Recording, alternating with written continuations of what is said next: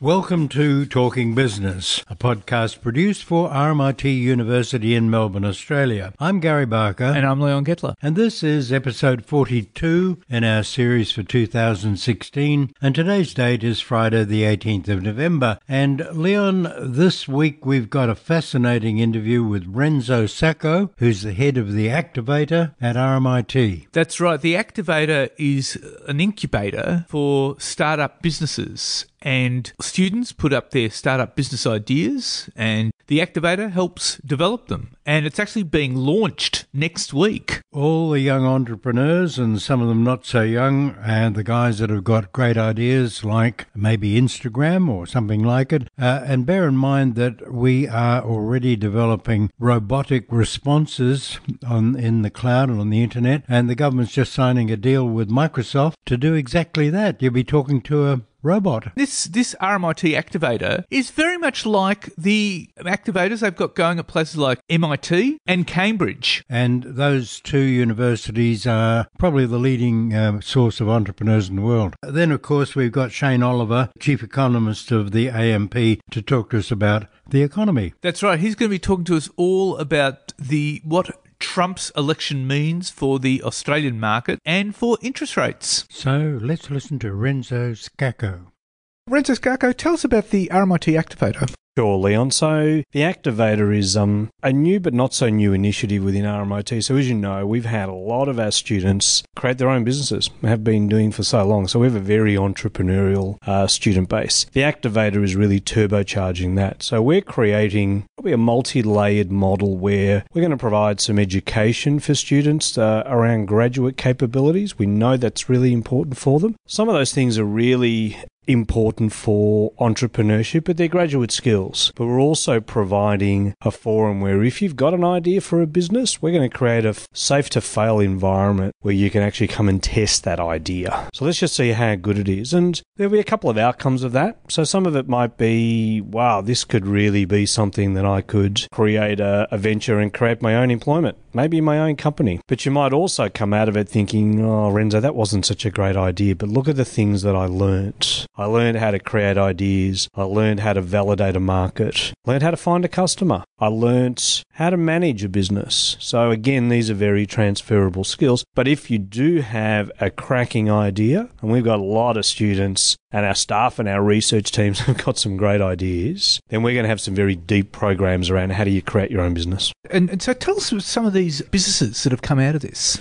So it's new in terms of the Activator. So we've been running for 5 months and we've been running internally. So we've done our internal launch as such, Leon. So we've just been overwhelmed with demand. I mean, we've had 460 registrations of interest already. So the demand's out there. However, before we officially open for business, which is on the 23rd of this month, on this floor where we are here, we've got something like 30 folk active working on their startups and about 15 teams, ranging from clothing exchange to unmanned vehicles to gamification of various things. Some of our people are working with corporates already, got a crowd who are working on virtual novels. So the range of ideas is really broad. And when you think of our student population of 84,000, all the different schools and disciplines we've got, I think that's going to be the fun bit. We're going to have all kinds of different ideas. Do you have any interface with venture capitalists or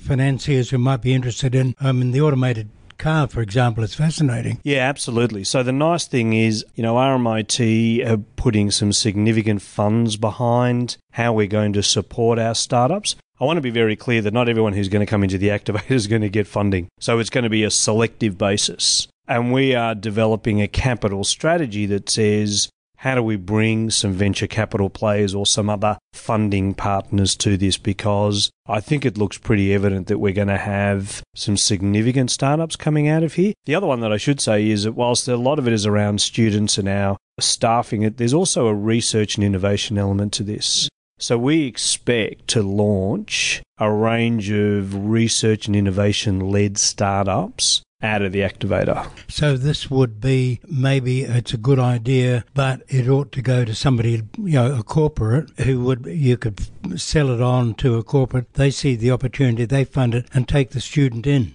It could be, or it could come straight out of a research. So if I go back to research and innovation as an example, so when we create, the wonderful ideas we have around innovation, research and technology, we'll come to a decision point that says, what do we do with it? Do we license it? Do we sell it? Do we continue to develop it ourselves? Do we park the idea? One of those decision points could be, no, let's create a startup. This is large enough to be commercialised.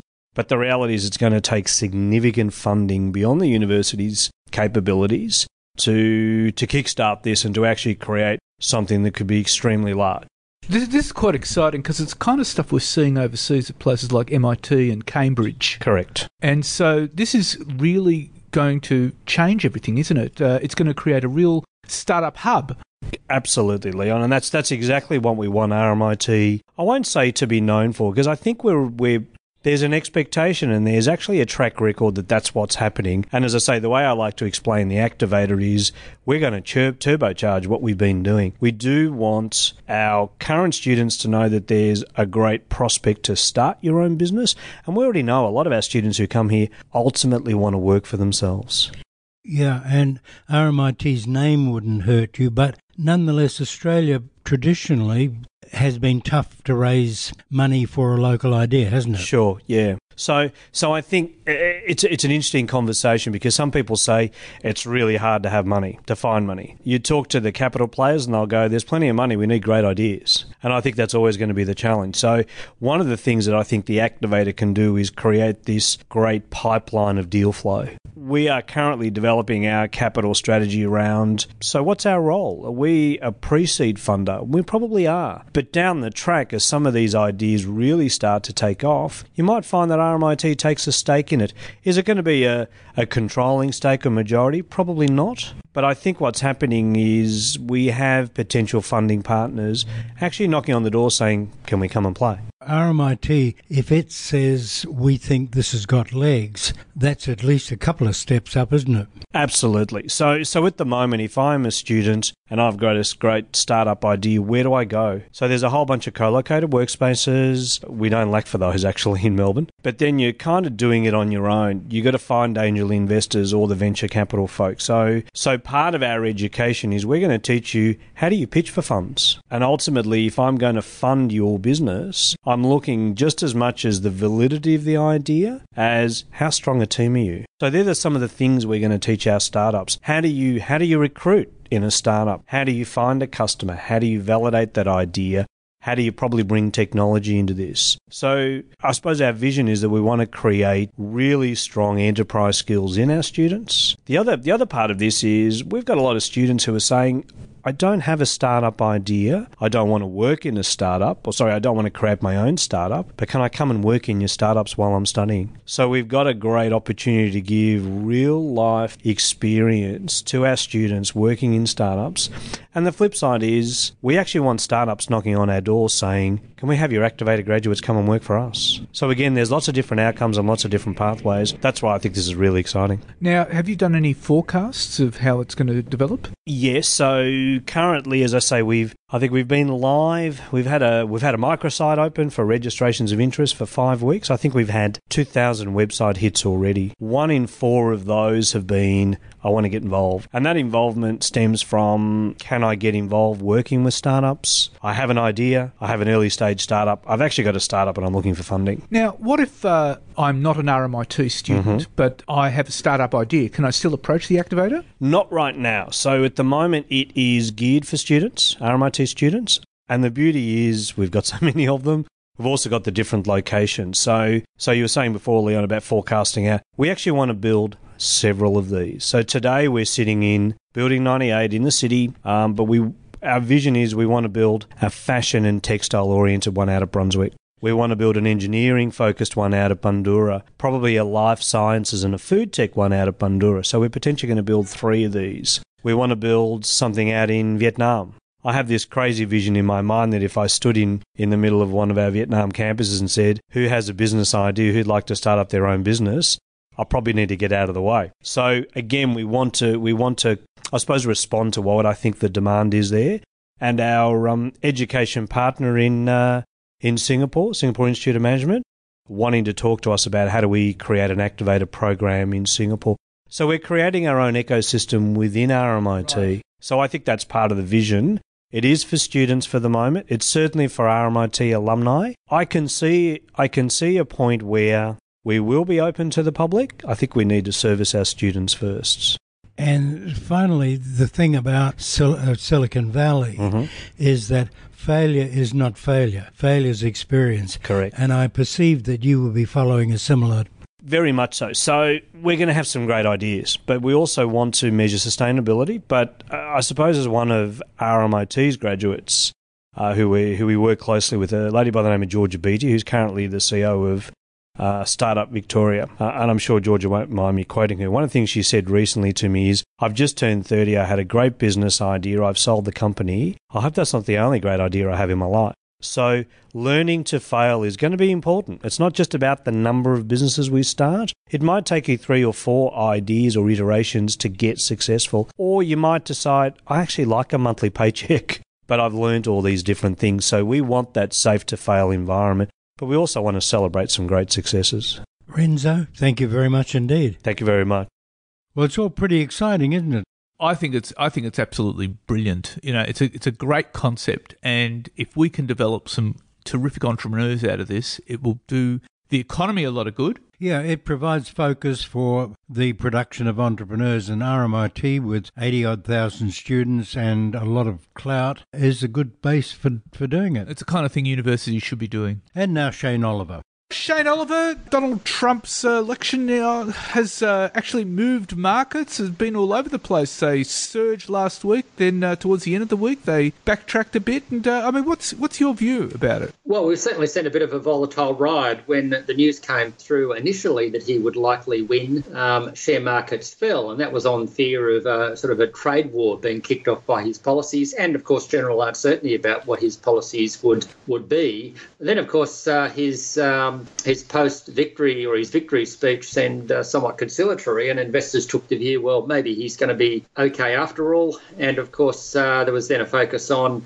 the stimulus measures that he was proposing, you know, the tax cuts, deregulation, infrastructure spending and the like, and that saw share markets rebound. And of course, more recently, the last day or so, you've seen a bit of a pullback from that. But nevertheless, over the course of the week, share markets did rise. So generally speaking, his election has been taken reasonably well by financial markets. I think at the end of the day, though, investors are still trying to weigh up which aspects of his policies he will give the most focus to, and at the moment it seems there's a bit of a leaning towards more of a focus on the positive aspects. But if of course the key focus is on putting up tariff barriers against China and Mexico, then investors might start to take a more negative view. Of course, it's hit emerging markets, hasn't it? Emerging markets have been hit, and that's for a couple of reasons. Obviously, worries about some sort of trade war, particularly in South American countries, with Mexico taking the brunt of that. So that's the first reason why they've been hit. The second reason, of course, is that as optimism about the US economy has increased, that's pushed the value of the US dollar up, which has pushed down the value of emerging market currencies right around the world, including in Asia. And that, of course, leads to concerns that at some point one or two or a few of these countries might run into trouble in terms of servicing their US dollar denominated debt, because something like 80% of foreign debt in the emerging world is in US dollars. So that's the concern there, that the rising US dollar might eventually cause problems for them. And that's similar to the worries we had through the second half of last year when the US dollar went up, worries that there'll be some sort of emerging market crisis sort of kicked off at some point. So far, there's no sign of that crisis, but that's what investors in the emerging world are worried about. So the issue is actually distinguishing how much is going to be Trump the president versus Trump versus his rhetoric as a candidate. That's right. And typically, that raises an interesting point. Typically, politicians are running as candidates, their rhetoric tends to be a lot more aggressive. And then when they become they get elected, they find that economic and political realities start to kick in and they become more pragmatic. And so, yeah, it does come down to whether we get as president, Trump, the pragmatist, more willing to cut deals, much like a businessman would, and therefore taking a more pragmatic approach, and I guess a more sensible approach to or whether we get Trump the populist, the one that we saw on the campaign trail, and therefore taking a much harder line in terms of things like trade barriers and so on.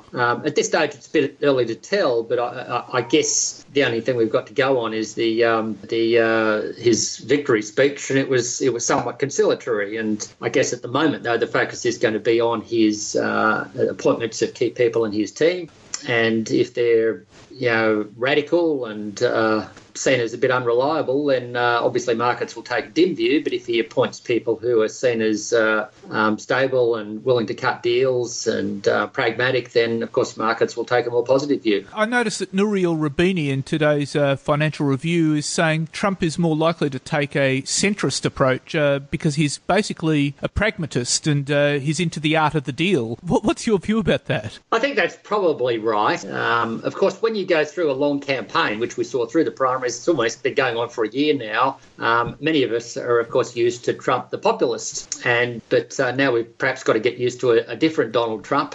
Perhaps the Donald Trump that prevailed when he was a businessman, someone who cut a deal, someone who's a lot more pragmatic about things. And I guess that's why markets have sort of relaxed a little bit from their very initial reaction, which was a negative reaction, to now one which is a bit more on the positive side. There are issues, of course, about the US Federal Reserve. I mean, he has criticised Janet Yellen for being political with her attitude towards rate hikes, and there's an indication that she might be replaced in 2018, and he's also expressed interest in the audit the Fed movement, which means more political interference in the Fed, and that would, of course, signal hikes in US interest rates. What's your view about that? I think there are some concerns there. One of the lessons from the 1970s was that if you want to be successful, you really need to have an independent central bank, because having the interest rate levers in the hands of politicians is not necessarily a good thing. And so the independence of the central bank, the Federal Reserve in the US, the Reserve Bank in Australia, and of course New Zealand, of course, set the trend on all of this, is something that I guess financial markets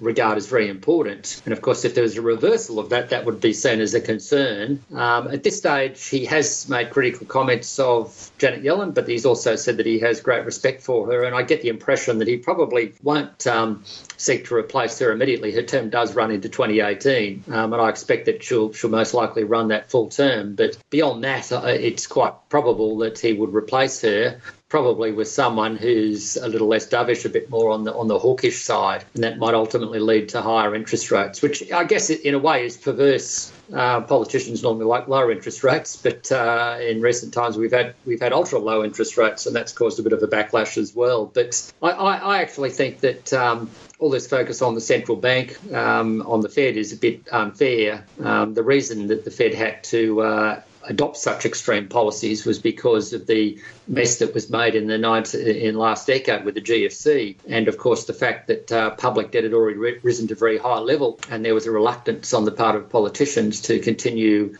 expanding public debt. So that's why the Fed and other central banks around the world have had to jump in and fill the gap, because at the end of the day, the Fed still has a mandate to fulfil. Its full employment and inflation around 2%. And so they've tried to do that, but they've only got one or two levers. There's not a lot they can do. So I think criticising the Fed is a bit misplaced. The real issue is, the GFC and how we got into that mess in the first place, and the fact that public debt levels are very, very high. Now, last week, of course, New Zealand was the first bank out of the block. The New Zealand Central Bank cut their interest rates in anticipation of increased political uncertainty. And I noticed in the lead-up to the US election, you were saying that the RBA here might cut interest rates if there is a Trump victory. I mean, what's your view about that? Well, I guess it all depended on what sort of way markets went in response to that Trump victory. I think if a Trump victory had kicked off or been seen to be associated with incredible uncertainty in financial markets for a longer period, much like we saw initially with Brexit, then I think it may have been a reason for the Fed to delay raising rates in in December, and of course would then increase the chance that we'd see a quicker cut, or would add to the case for a rate cut in Australia. As it's turned out, the reaction to Donald Trump's victory, the negative reaction was very brief, no more than a few hours, and the positive reaction has predominated. Therefore, it's unlikely that it's going to cause the Fed to delay. In fact, there's something like according to the US money market, there's something like an 84% probability of a Fed rate hike in December. And so a delay there seems unlikely, and the great scheme of things, if it hasn't had a negative impact on global economic activity, which seems unlikely at this stage, then it probably is fairly neutral for what the Reserve Bank will do in the short term. So the Reserve Bank of New Zealand did cut, but I think that was for domestic reasons. I don't think that was in response to the uncertainty caused by Donald Trump. I think it was more the RBNZ just wanting to get more confidence that their inflation rate would head up towards their targets and that growth would pick up. So I think it was more domestic factors, and I think at the end of the day, Donald Trump's elevation to president, since that's been taken reasonably positively by global financial markets, except in the emerging world, doesn't sort of add to the case for the Reserve Bank cutting rates. So I think the case for the Reserve Bank cutting rates is still there, but it's probably a 2017 story before we get to that point. Well, finally, I mean, the RBA is bringing out the minutes of its meeting from November this week, and of course, Philip Lowe is talking to a CEDA event tomorrow night. What do you expect there'll be any indication of which way the RBA will be going on interest rates? I think those two events, the minutes and speech by Philip Lowe, will provide some guidance, but it will probably be along the lines of neutrality. The most recent meeting 2 weeks ago from the Reserve Bank was somewhat neutral in terms of its view on the outlook for interest rate, really just weighing up the positives and negatives, and seemed to come down hard in favour of leaving rates on hold for the time being. And I suspect that the minutes will simply reaffirm that, and likewise the comments by Philip Lowe. I think he'll probably continue to do what he's said in previous speeches that he's made since he's become governor, and that is that, yes, there is a concern with inflation remaining low and they have to guard against inflationary expectations falling further. But by the same token, there's a danger in trying to push inflation up too quickly for fear that it could create financial instability due to lower and lower interest rates. So I think there's a bit of a balancing act going on there for the Reserve Bank, and that's probably the message that they will deliver, which I think will then leave the way clear for them leaving interest rates, unless something drastically goes wrong in the next few weeks, that'll leave the way clear for them to leave interest rates on hold in December. And then it really becomes an issue for next year. On the one hand, if we have a stronger US economy and stronger commodity prices, that would be an argument against another rate cut. On the other hand, though, my feeling is that inflation will probably continue to surprise on the downside relative to the Reserve Bank's own expectations, which will keep alive the prospect of a rate cut again sometime in the first half of next year, and that indeed is what we've penciled in. And finally, with the US Fed raising rates, the prospect of any rate hike in Australia is probably a story for 2018. Would you agree with that? I would totally agree with that. If you look out a little bit longer, if you're seeing this sort of great policy rotation in the US away from relying as much on monetary policy, more towards reliance on fiscal stimulus and deregulation or structural reform to drive growth, then that could add upwards pressure to US growth and could result in a faster pace of Fed interest rate hikes through next year. Now, if the US economy picks up, that should be good for the global economy and therefore could set the scene for Australian interest rates to start moving higher in 2018. But yeah, I'd agree that's a 2018 story. It usually takes a while for these things to flow through to Australia. We don't always follow the Fed on interest rates. We didn't last year. And of course, we were raising interest rates after the GFC, they didn't. So we don't always follow the US. But I think the US does set the scene and start to become a stronger economy as we go through next year. That will ultimately set the scene for us to raise rates in 2018. Shane Oliver, it's delightful talking to you again. Thank you very much for your time. It's been my pleasure. Thanks for having me on the program. So what do you think about that, Leon? A lot of it really depends on where Trump goes with his economics. And the market really doesn't know yet. I don't think Trump knows either, come to that.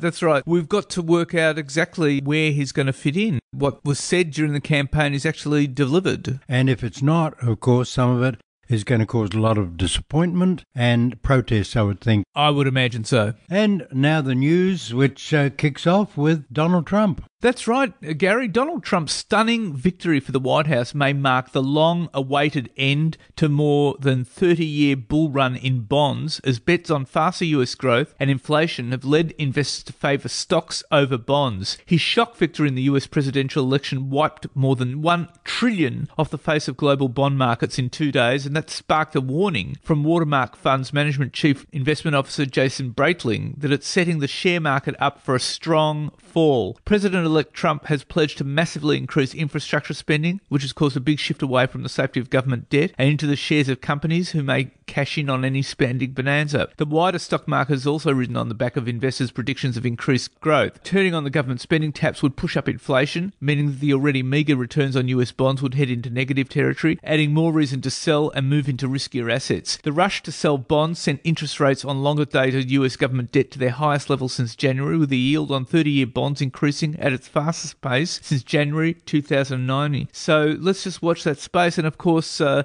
warning is that all of this could actually be just a sugar hit for the equity markets. It ain't going to do too much for the poor sods who voted for Trump. So let's just watch that space. Now, Reserve Bank of Australia Governor Philip Lowe said Donald Trump's trade policy is dangerous, and he's warned that high household debt could create problems if the economy starts to deteriorate. In a speech at the Committee for Economic Development of Australia, Dr. Lowe said Australia needed what he called adequate buffers in place to deal with future shocks wherever they come from. And he warned that if Mr. Trump kept his promise to slap 45% tariffs on China, quote, there would be some response from China which would not be good for the US or Chinese economy, and by extension, it would not be good for us. Lowe did not see a problem with Trump's infrastructure spending plans, pointing out that the group of 20 top economies meetings have been calling on this to happen for the last 3 to 4 years to stimulate more economic activity. And the fact that this was pushing up bond yields reflected market expectations of higher inflation, which he said was not a bad thing because inflation has been trending so much lower. He didn't see US debt as problematic. What would be problematic, he said, would be a retreat from openness. Yeah, and at the moment it's pretty opaque in there over in Washington. Absolutely. The other interesting piece of news, Gary, is the US government has suspended its efforts to pass President Obama's signature Trade-Pacific Partnership before President-elect Donald Trump takes office. And the US Trade Representative Office has spent the last few months lobbying US lawmakers, but the surprising election result, which saw Trump take the White House and the Republicans taking a majority in Congress, has changed everything. Instead, it's now saying it's up to Republican leaders in Congress to clinch the vote. Now, without US involvement, there can be no TPP. And Trump, of course, had campaigned against the TPP, calling it a disaster, a rape of our country. He claimed he would send jobs overseas. He's also pledged to renegotiate the 22-year-old North American Free Trade Agreement and adopt a much tougher trade stance with China. His anti-trade campaign and pledge to staunch the flow of imported goods from China and Mexico won him crucial blue-collar votes in what once been Democratic heartland states of Ohio, Michigan, Wisconsin and Pennsylvania, helping swing the result his way. Prime Minister Malcolm Turnbull, who once hailed the TPP as a gigantic foundation stone for the economy, put in a 15-minute phone call to congratulate him, and during that call, he'd urged Mr. Trump to rethink his opposition to the 12-nation TPP, which aims to reduce trade barriers erected by some of the fastest-growing economies in Asia and boost ties with US allies in the region in the face of China's rising influence. But he failed to persuade Trump, and failure to endorse the TPP is a positive for the rising power of China. And what it means, Gary, is that Australia will have to pursue other regional trade deals like ASEAN's planned Regional Comprehensive Economic Partnership that China sees as the alternative to the TPP, which had actually excluded Beijing. It's all rather dangerous. I mean, isolationism, protectionism, this sort of thing seem to be the bulwarks of Trump's policy if he's got one. That's right, yeah. That's not a good look for the world's biggest economy. Calls into question all these different trade deals, like NAFTA. And, of course, the TPP now looks like it won't get up. Well, yeah, and Australia's a small player in this, and certainly some of the trade deals that have been done, notably the one with Japan, some of the deals pro-Australia don't come in for a decade or more. The other interesting piece of news related to that is that China has singled out Australia as a key partner in a renewed push for a regional free trade pact at a meeting of Asia-Pacific leaders this week. And the move comes as China looks to fill the gap left by the US after the surprise election of Donald Trump killed off hopes that the TPP will be ratified. And China's officials say the so-called free trade area of the Asia-Pacific is core to Beijing's agenda, and says Australia is one of the countries which could make efforts to advance the deal. And the results of a joint study on the region-wide proposal are expected to be announced at the Asia-Pacific Economic Cooperation Summit in Peru, followed by a set of policy recommendations. Now, China is not a member of the TPP, and its demise has made room for Beijing to push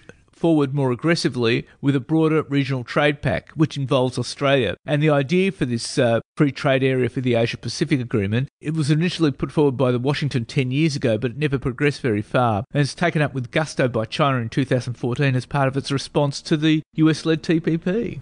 Yeah, in other words, China is aiming to annex a very large and profitable area of the world trade. That's right. Now, good financial markets and solid economic conditions have offset any anxieties about the election of Donald Trump as president. The ANZ Roy Morgan Consumer Confidence Index inched up 0.3% in the week ending 13th of November after a solid 3.2 rise the previous week. Households' views on economic conditions over the next 12 months were up 1.2%. Views towards economic conditions over the next 5 years surged 3.5%. And all up, the solid domestic economy is keeping consumer confidence above its long-run average, and I reckon the share market's doing that too, Gary. The Reserve Bank of Australia is struggling with uncertainties about the strength of the labour market and the implications for inflation, along with soaring house prices on the East Coast. The minutes of its board meetings released this week said the economy, quote, appeared to have continued growing at a moderate pace in the third quarter, but there were, quote, significant uncertainty about the outlook for consumption growth. Households' expectations of income gains, which is a key factor in spending and savings decisions, are unknown. The RBA raised concerns about the jobs market, where jobs market is dominated by part-time work. The minutes also noted that commodity prices in terms of trade had fallen by more than expected, and that demand, particularly from China, was lower than expected. All up, it noted the overall assessment was that risks around the inflation forecast are broadly balanced, and traders are now saying there's less likelihood of a rate cut next year, and some are even pricing in the prospect of a rate hike in 2018. That'd follow the pattern that's likely in the States as well. Well, I'd say, look, if it's not by a lot, but for the first time in 2 years, markets are actually betting that the Reserve Bank is more likely to lift rates and lower them next year. Index swaps are pricing in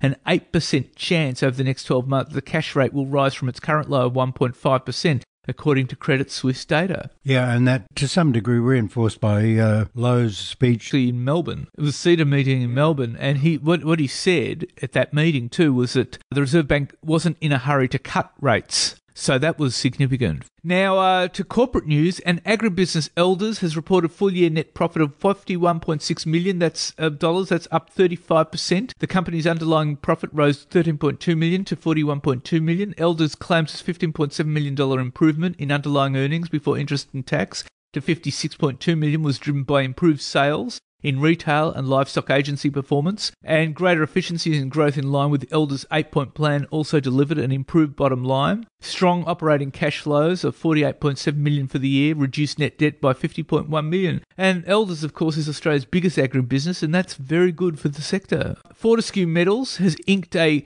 $473 million loan with the China Development Bank Leasing Company for a fleet of 8 large iron ore carriers now under construction. And this transaction is the largest direct funding arrangement provided by a major Chinese financier for a non-Chinese company in Australia. And the funding will cover 85% of the construction costs of the vessels. And Fortescue Chief Executive Nev Power says it's a groundbreaking deal which strengthens Fortescue's relations with China. I can only see good things coming of this, Gary. And Fortescue with its own bulk carriers. Interesting. Very, very good. It's a very good story. And the other interesting one, Gary, is that after mixing wine and beer for 15 years, Lion sold its top quality Australian wine brands Petaluma, Crozer, St. Hallett, Napstein, Stonier and Tatachilla to Accolade Wines. The sales price was not disclosed, but the market speculation is that Lion, which is owned by Japan's Kirin Corporation, picked up close to $100 million from the sale. Lion Chief Executive Officer Stuart Irvine said the time had come for Lion to get out of the wine business when the returns from beer and cider, where Lion has a bigger business, were better. And the sale, of course, comes at a time when Accolade, which is Australia's second largest wine company, with brands including Hardy's, Leasington and Grant Birch, is planned to float on the market in early 2017, 5.5 years after it was acquired by Champ Private Equity. I remember, Gary, when Lion expanded into wine in 2001, and it paid something like $200 million to acquire the prestigious Petaluma brand, which controlled Mitchelton and Napstein labels. And I remember it was huge. And of course, at the time, the wine market was very different. Lion, which was then Lion Nathan, was Australia's second biggest brewer, and it was competing against Foster's, which at that time was building a wine business. And of course, the Foster's wine business has now become Treasury Wine Estates. Yeah. And Foster's was, of course, sold off. And that's it for this week, Gary. Next week, we have a terrific interview with Matt Simpson from Think Markets. He's a foreign currency trader and it's going to be fascinating, his views about what's happening in the foreign exchange market. And that's going to be very vigorous in the next few years. Absolutely, absolutely. And that's it for us for this week. In the meantime, you can keep up with us on Twitter at TalkingBiz, BIZZ, or on Facebook. Stay safe, and we'll talk to you next week.